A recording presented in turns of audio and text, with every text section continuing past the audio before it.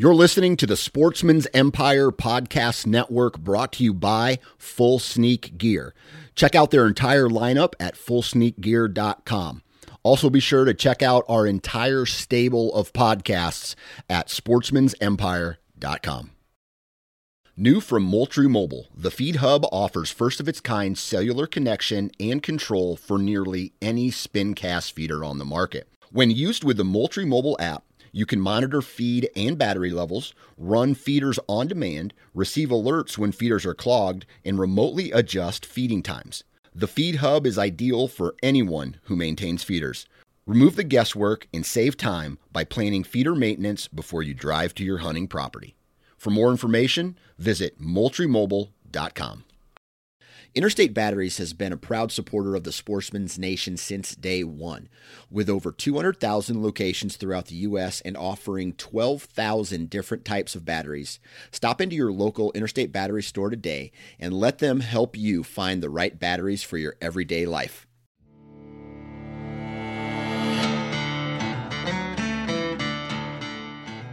Welcome to the DIY Sportsman Podcast with your hosts, Garrett Prawl and Boudreaux Boswell.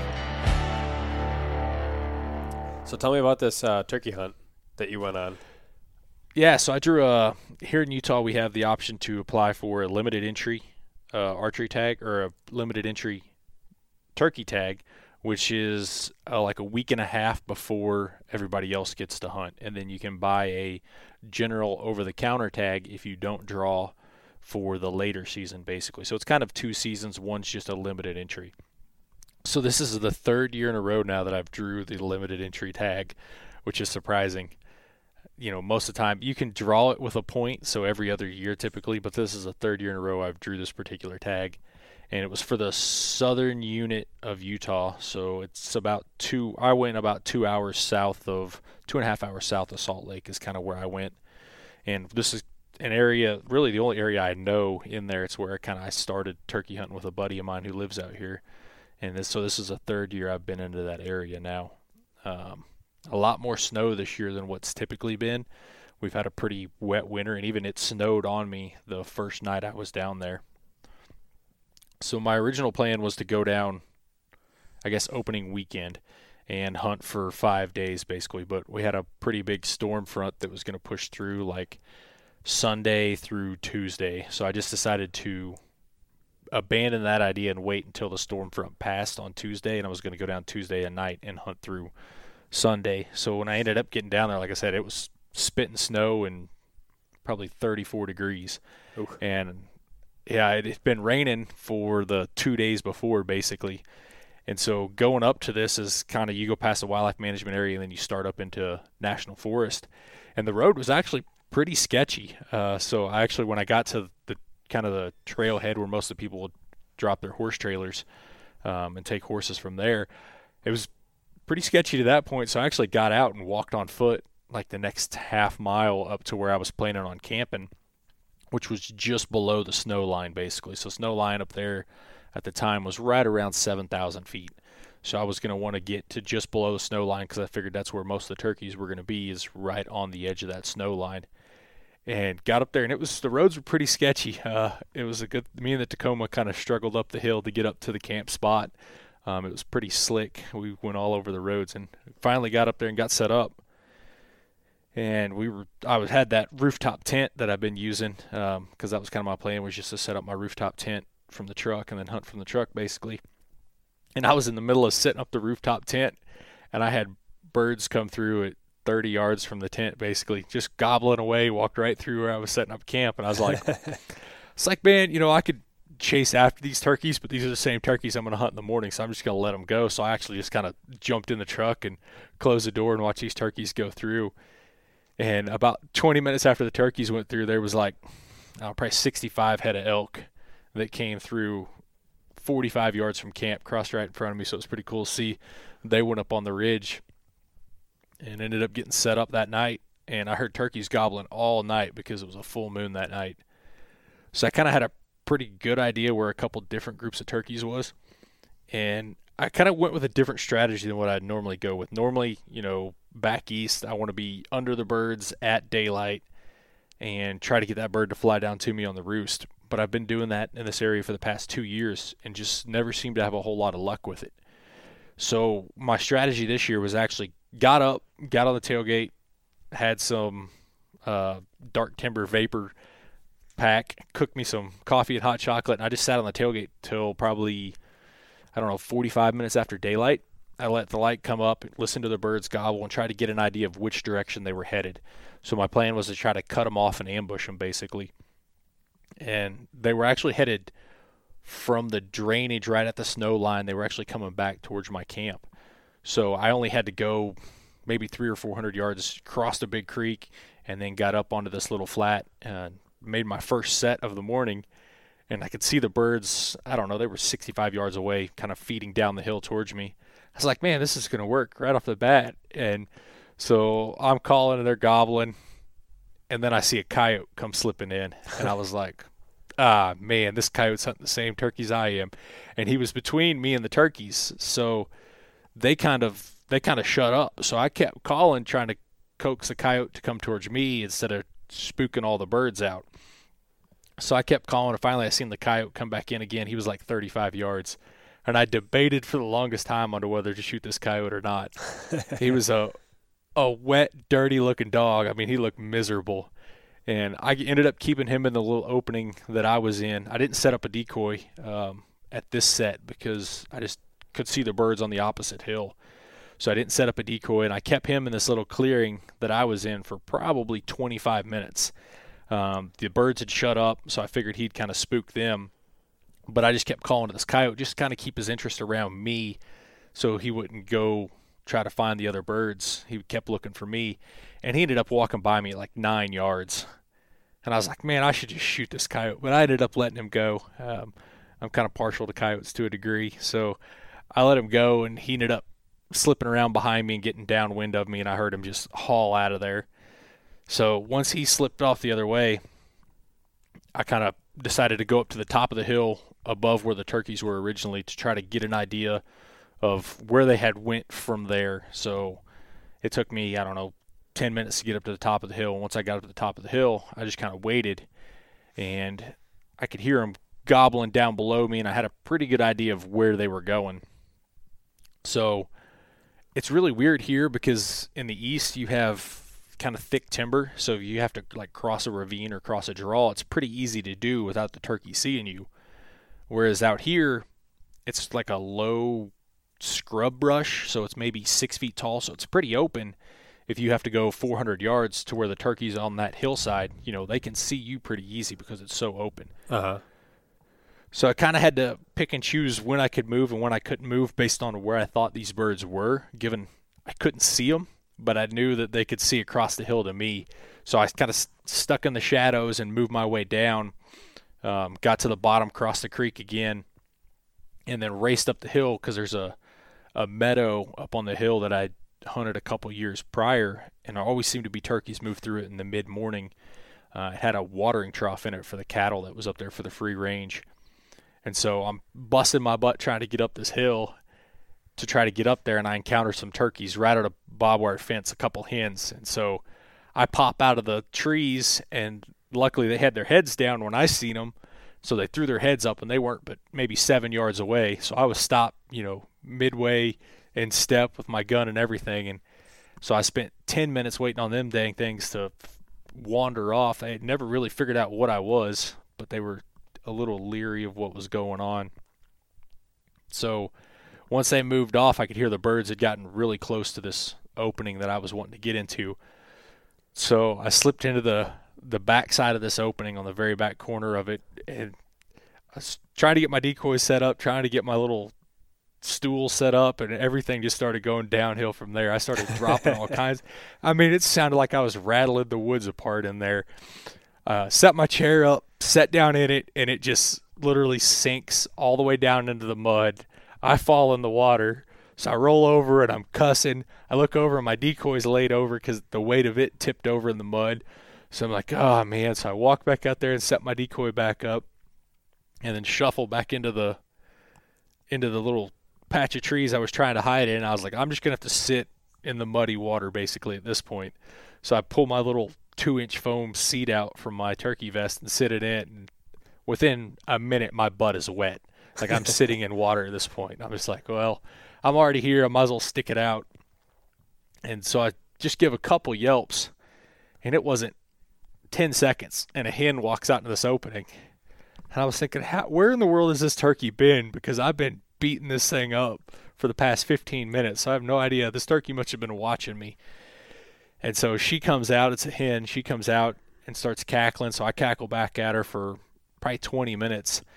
And then this group of birds I can hear just up above us hammer off.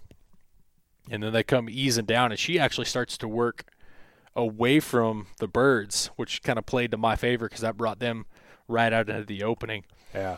And so I can see them working down off my left. And so they come out, and I was like, man, it's a bunch of jakes. I was like, I don't really want to shoot a jake.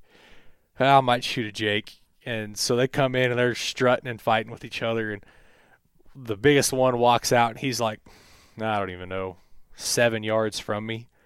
And I'm just like, oh, well, I'll go ahead and shoot this jake. So I went ahead and shot him, and he was, like I said, he may have only been 7 yards from me when I shot him. And he just dropped. He didn't kick, didn't flinch, didn't do anything. So the other birds just started gobbling. So I just kept calling to them, and I played with them for probably another 20 minutes. But he was like a 5.5-inch jake, 4.5-inch jake. He was a pretty decent jake. His tail feathers couldn't hardly tell that he had the typical jake fan to him because it was an old bird for being a jake. He was a early spring bird from last year, though. Yeah, I was going to say, when I remember looking at the picture, it didn't immediately strike me that was even a jake. Yeah, it's pretty hard to tell. He was a little wet given the precipitation, but he was right on the edge of a jake. Like I said, his tail, you can't see that defined 2-inch jump, but you can just barely see that it's a little bit of a difference between his primaries there on his tail. Is that ASAT leafy suit? Is that like a coverall, or is that a two-piece? No, it's the pants and the jacket. I'm a big fan of their leafy suit.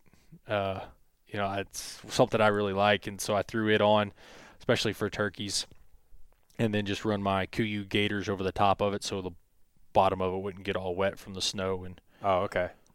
I was to say, it looks pretty good.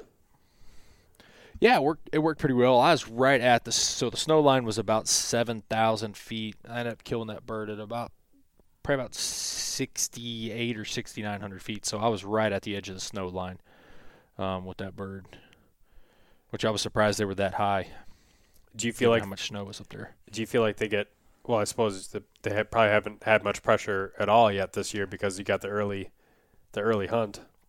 Yeah, they don't get a whole lot of pressure, but last year when I was there opening weekend last year, and there was quite a few people around, and we're not.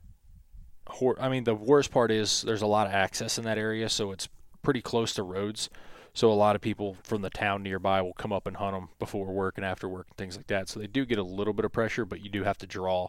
So that was the big benefit of it is, I was out there middle of the week, the first week, I guess, and I seen 2 other people, and one of them was trail running and one of them was on a horseback just going for a ride. So I didn't see any other turkey hunters while I was there.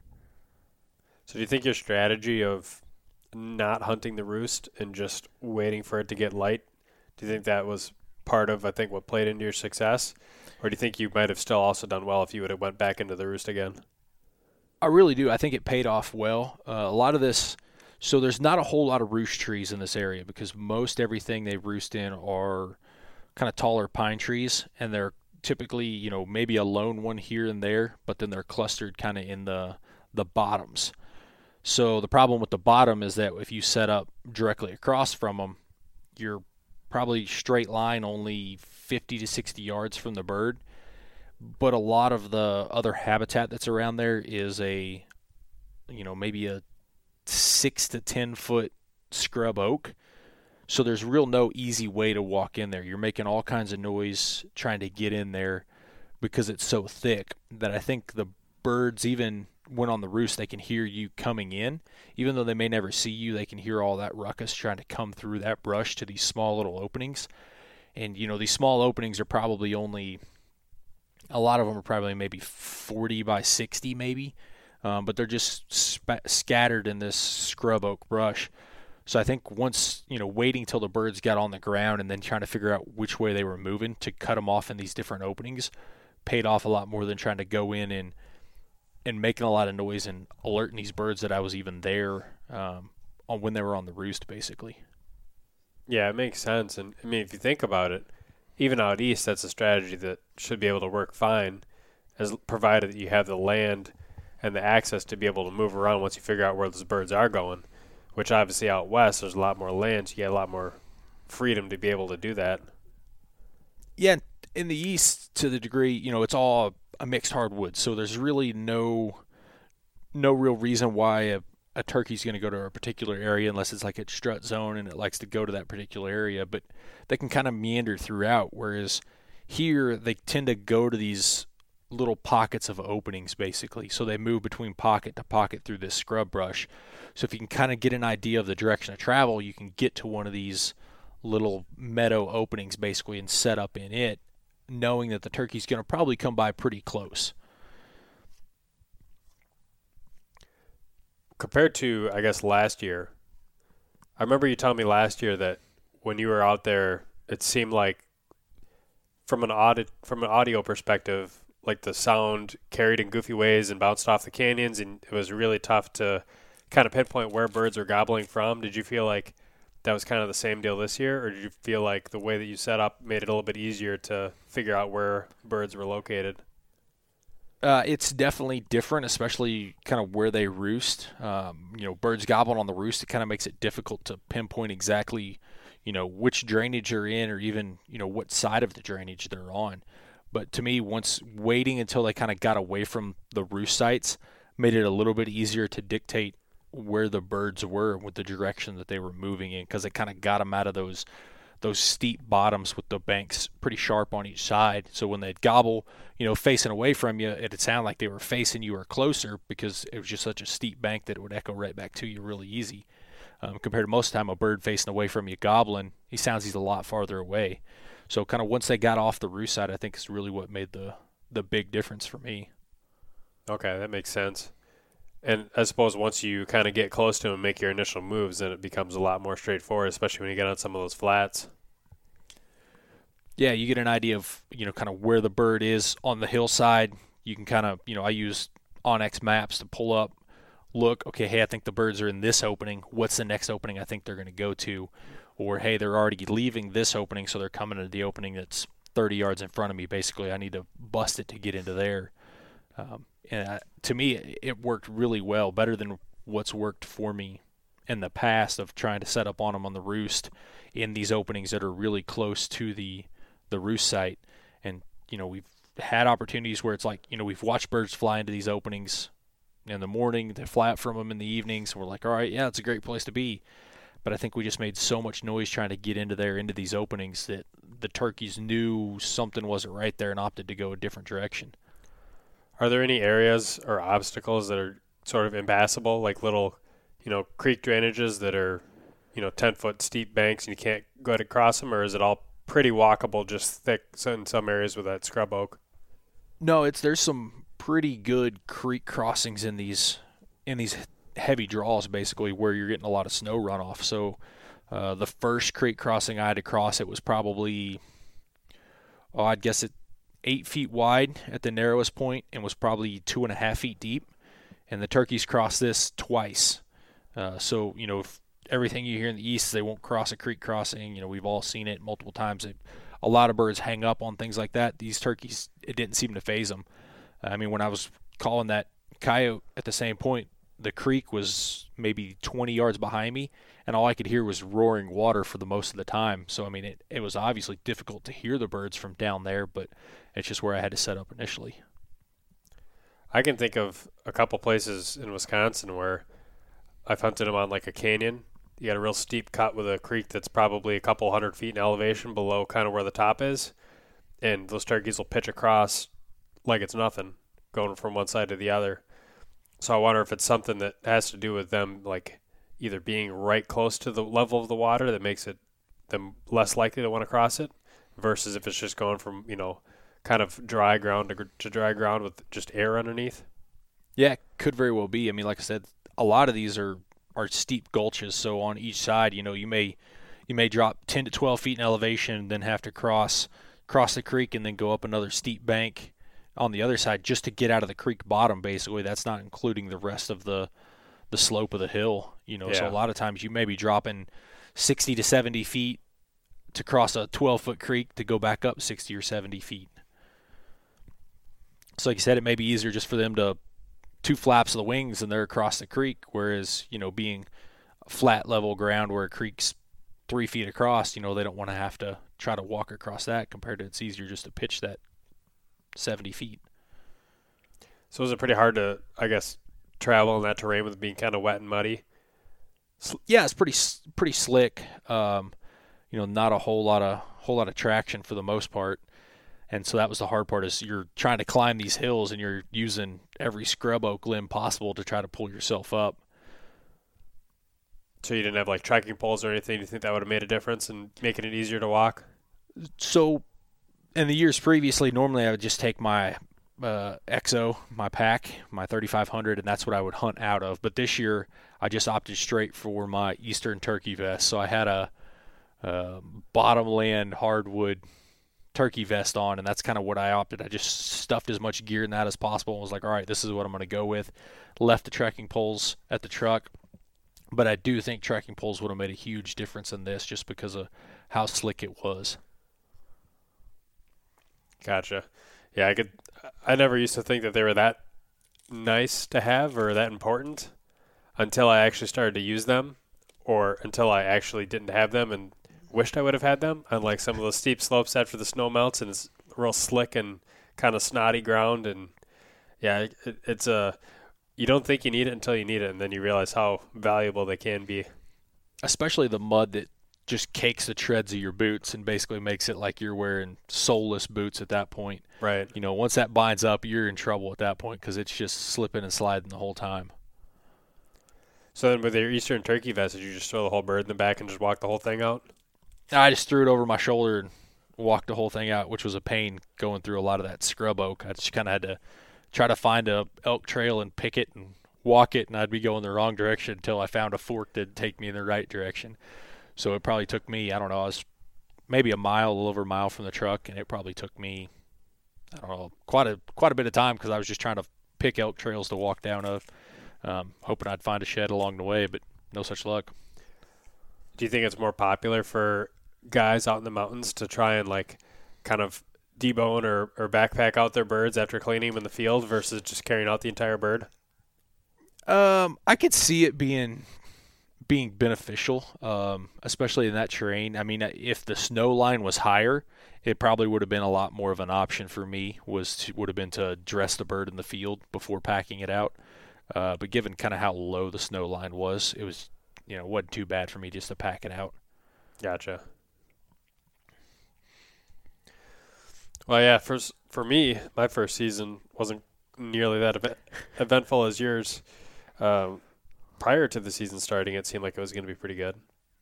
I roosted a whole bunch of birds, and a lot of them were in locations that I've kind of historically heard them or roosted them in the past. So I kind of had an idea of where I might be able to set up. And I only had the opportunity to hunt kind of the opening morning and then like the next Friday. So we opened on a Wednesday. Get there Wednesday morning, there's already 2 vehicles in the place that I roosted a lot of the birds. So I was like, well, I'm not going to try and fight over the same birds that these guys probably are. And I went off and tried to do my own thing. And that morning there wasn't much. Friday morning, same thing. Got there about 45 minutes earlier. Still 2 other vehicles in the same spot that I had roosted most of the birds. And so I went into an area where it was kind of like Plan B. Like I roosted 1 bird in this Plan B spot, but it wasn't nearly as many as the Plan A spot. And so I got back in there, and I did hear like a couple faint gobbles, but they were all kind of off on private land. And this is like over a mile back from the parking lot. And not even that long after daybreak, I could hear a guy on the trail behind me, yelping as he was walking down the trail. So it was like kind of a common theme in this state forest that I was in, that, they have these horse trails and stuff that are going through there. And I don't think there was, out of, all the miles that I put on over those couple days scouting and actually hunting, I don't think there's a single piece of trail that didn't have some kind of, human traffic on it, be it boot tracks or horse tracks or mountain bike tires or anything like that. And on that Friday, I ended up calling in a couple hens just in that plan B spot that I set up and called, and ended up having a hen come through all by herself. I'm like, all right, here we go. She's got to have that gobbler on her, and no such luck. So she ended up, bouncing off. And she went through once, and then I called her back in when the sun was up and then shining off my face. And then she saw me the second time she came in and took off. So then it was kind of like, well, beautiful weather over the weekend. Do I want to hunt the weekend in the same area and just keep running and gunning and hope that I get on something? Or do I want to get some deer scouting in? So I took Sam and we went down to southeast Minnesota and just put a whole weekend on, boots on the ground down in the hills down there. And I felt like that was probably more valuable use of my time. Oh, I'm sure. Because we still have the opportunity to fill that Minnesota tag during the last week of the season. So it's kind of like, well, I got several Wisconsin tags left to fill and kind of unlimited tags if I choose to buy them in Wisconsin. So not filling that Minnesota tag the first week wasn't that big of a deal. And if I do decide to hunt it the last week, then there's for sure going to be less competition, less other hunters in the woods. And I should be able to get on some unpressured birds. And it seemed like you guys had a fair amount of snow. We did. We had, was it 8 or 9 inches a few days before the season started? But it did melt for the most part pretty much entirely before the actual opening day. Yeah, I just seen the video you posted with the barred owls, and it seemed like you had better luck calling barred owls in than turkeys. Yeah. Well, I mean, we roosted a couple birds in that spot. The interesting thing was that even with those owls making all that racket, we had gotten a turkey to gobble before those owls flew in. He just gobbled once. And then those owls flew in and started making all that noise. And through all that entire time, I think we heard him gobble one more time through that entire sequence. So it was kind of like, yeah, it's definitely, it makes you wonder how many times you go and roost birds and they're there, but they just don't respond to what you're putting out. We went back the other day, like right before the season, and I had nothing respond to the owl hooters, nothing respond to my goose calls, and I took out the coyote howler, and then 4 of them gobbled to that. Like all in the same spot, just one locator after another, just kind of going through all of them, trying to get, something, and it was the coyote howler that did it. I think turkeys really take to particular pitches or particular tones of sounds to kind of what they like. With the turkeys that I had, I was using one particular slate call and wasn't having a whole lot of results getting the birds to gobble back on that slate call. And then I pulled out my other slate call, and it was a completely different tune. And, every time I'd yelp on that, they would answer. And it was just a matter of switching calls to get a little bit of different sound coming from it. So I think the same thing you're talking about is even with, roosting birds. Like I said, I think a coyote howl could get a certain bird to gobble more than a barred owl call or a goose call or a peacock call or whatever people use to get birds to gobble nowadays. It's frustrating because it's like you would want to be able to just kind of go minimalist and carry the least amount of calls in the woods. Like if I could just go into the woods and just carry a mouth call and not have to worry about carrying a box call or a pot call at all, that'd be great. But it just, like you said, there's so many times when one doesn't work and the other does, even if that first call sounds better to your ear, might not be what that turkey wants to respond to. Yeah, I only run 3 calls. I only take 3 calls with me to the woods, and 2 of those are slate calls, and then one of them is, I don't even know what you would call it. It's it's supposed to be like a box call, but it's more of so it's a cylinder disc like a dip can or a skull can. Yeah. And it's made of cedar on both sides, and it's got a piece of, I guess it's like PVC pipe cut about a 1/2 inch thick, except for, I'd probably say it's, 7/8 of the actual pipe. And then so there's one little opening, and you have a little 2.5, 3 inch long cedar rod, and you hold it at an angle and yelp on it, and it's a lot like a box call in the volume of it and the tone and pitch of it. And those are the only 3 calls that I carry with me in the woods, and I only carry 1 striker. So I think I've seen those before. I don't remember what they're called either, but I know what you're talking about. I picked it up at a sporting show in Arkansas one time, and it's worked well for me because I just hate box calls because they're hard to keep quiet in your pocket, and this works well because you can just separate the rod from the actual call. And the only problem with me for having calls that are two-piece like that is I always lose one of the pieces. I can't tell you how many strikers that I've lost in the woods that just those turkey vests, they hold on to the peg and not the handle, and it doesn't take much for those things to fall out. I've lost one striker in the woods. Otherwise, I'd carry 2 strikers with me. That was, I don't even remember how many years ago now I lost it. But something I do, I use like a Brillo pad to rough up the slate on my call. Yep. And I don't even know where I got it. I bought a piece of the material, like what's on a Brillo pad. It was like a 12 by 12 inch piece of material. So I actually cut a disc that perfectly fits on top of my slate call, and then I just use a rubber band around that. So every time I move, I'll put that over my slate call, and then that way, right before I get ready to pull it out, I just rub the two together to clean my slate call off, and then I'll run it across my striker a few times. Gotcha. Yeah, I've it seems like I have the most issues with the pot calls when it's early morning. For whatever reason, I don't know why it is, but whenever I try and run that thing first thing in the morning, like off the roost or something, I get squeaks, I get, It's noises. It's the humidity, the moisture in the air. But I'm even with like glass calls or crystal calls, like I get those kind of issues. And then come 10, 11 o'clock, the thing's barking like normal and making a whole bunch of noise, nice clear notes. See, I'm horrible with a mouth call, so there's no point in me even taking a mouth call with me because it sounds like a dead turkey trying to come back to life, and it's horrible. So I don't even opt for that.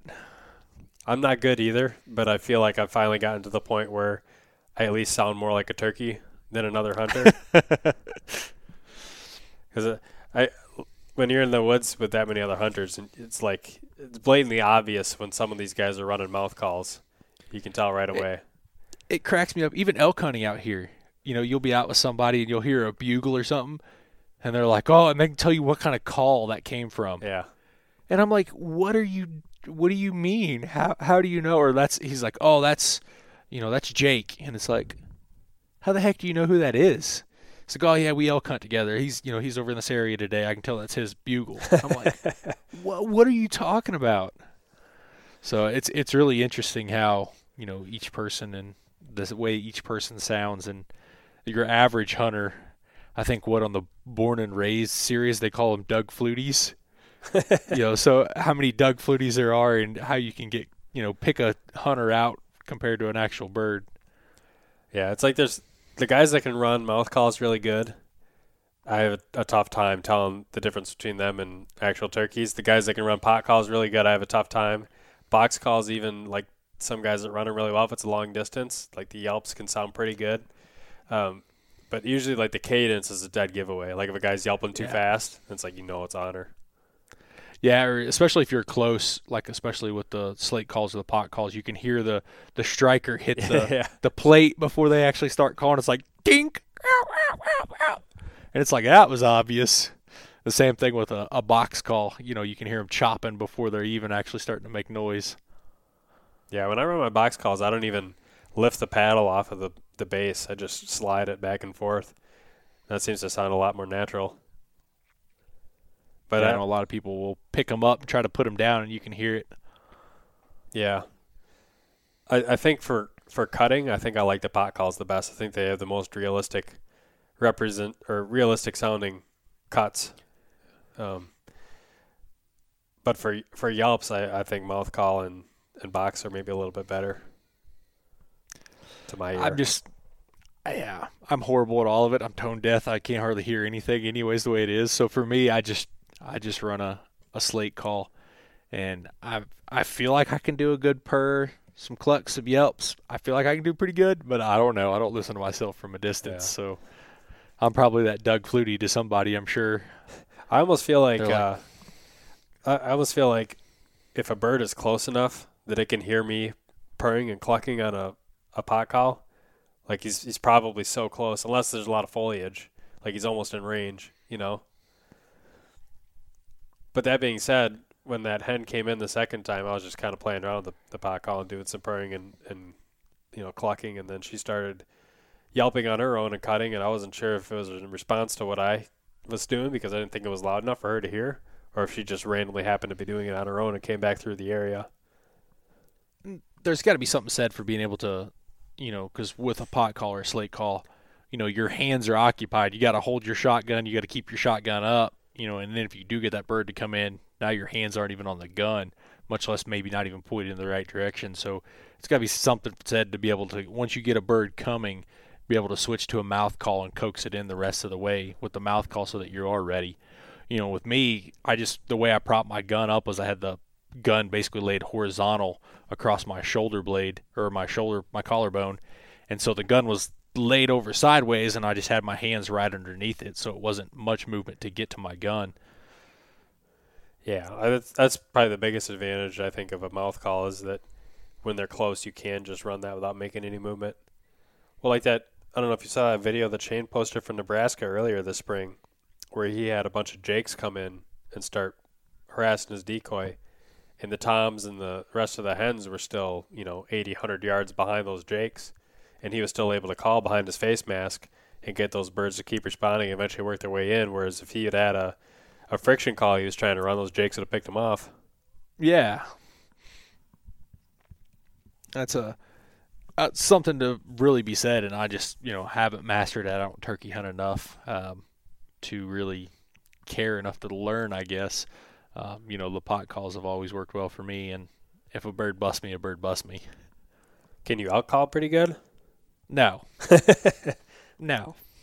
I was going to say that if you can do one good, I almost feel like you can do the other one good, or maybe not exactly 1-to-1, but I feel like the people that are really good with one can usually do like just about anything with any kind of species with the right mouth call. See, I've always heard from people out here that if you learn to elk call first, then you can be a good elk caller and turkey caller.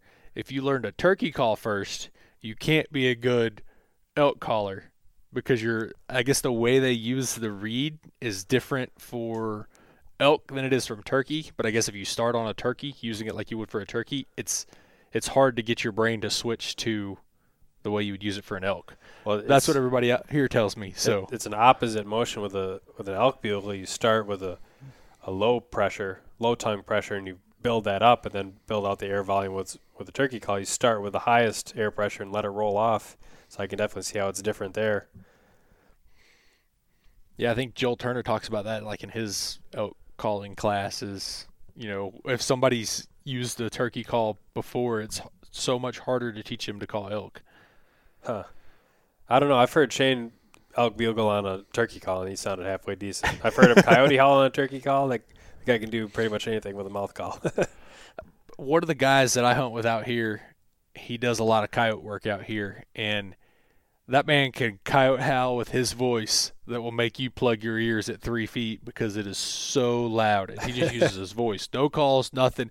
And he will get every coyote and turkey in the county to respond to him. I envy those guys that can mouth call really good with those locators.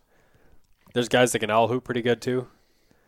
I feel like, well, for one, I'd feel strange just like practicing that in my house, I don't.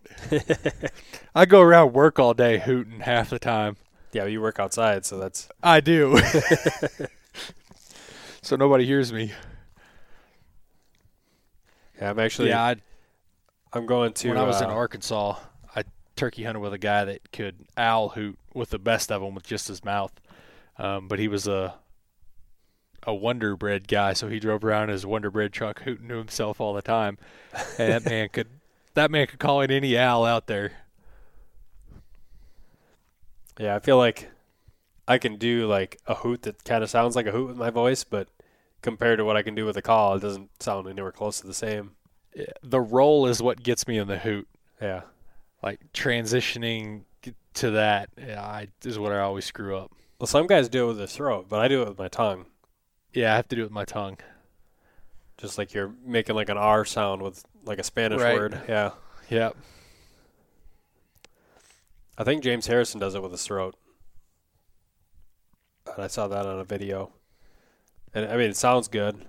But I feel like if a guy does it pretty good with his tongue, it sounds good too. And obviously the owls probably can't. Even listening to the owls themselves, they all kind of sound a little bit different. Some of them don't roll off at all at the end of their hoots, and some of them do, and some of them roll really short, and some of them really extend that last note.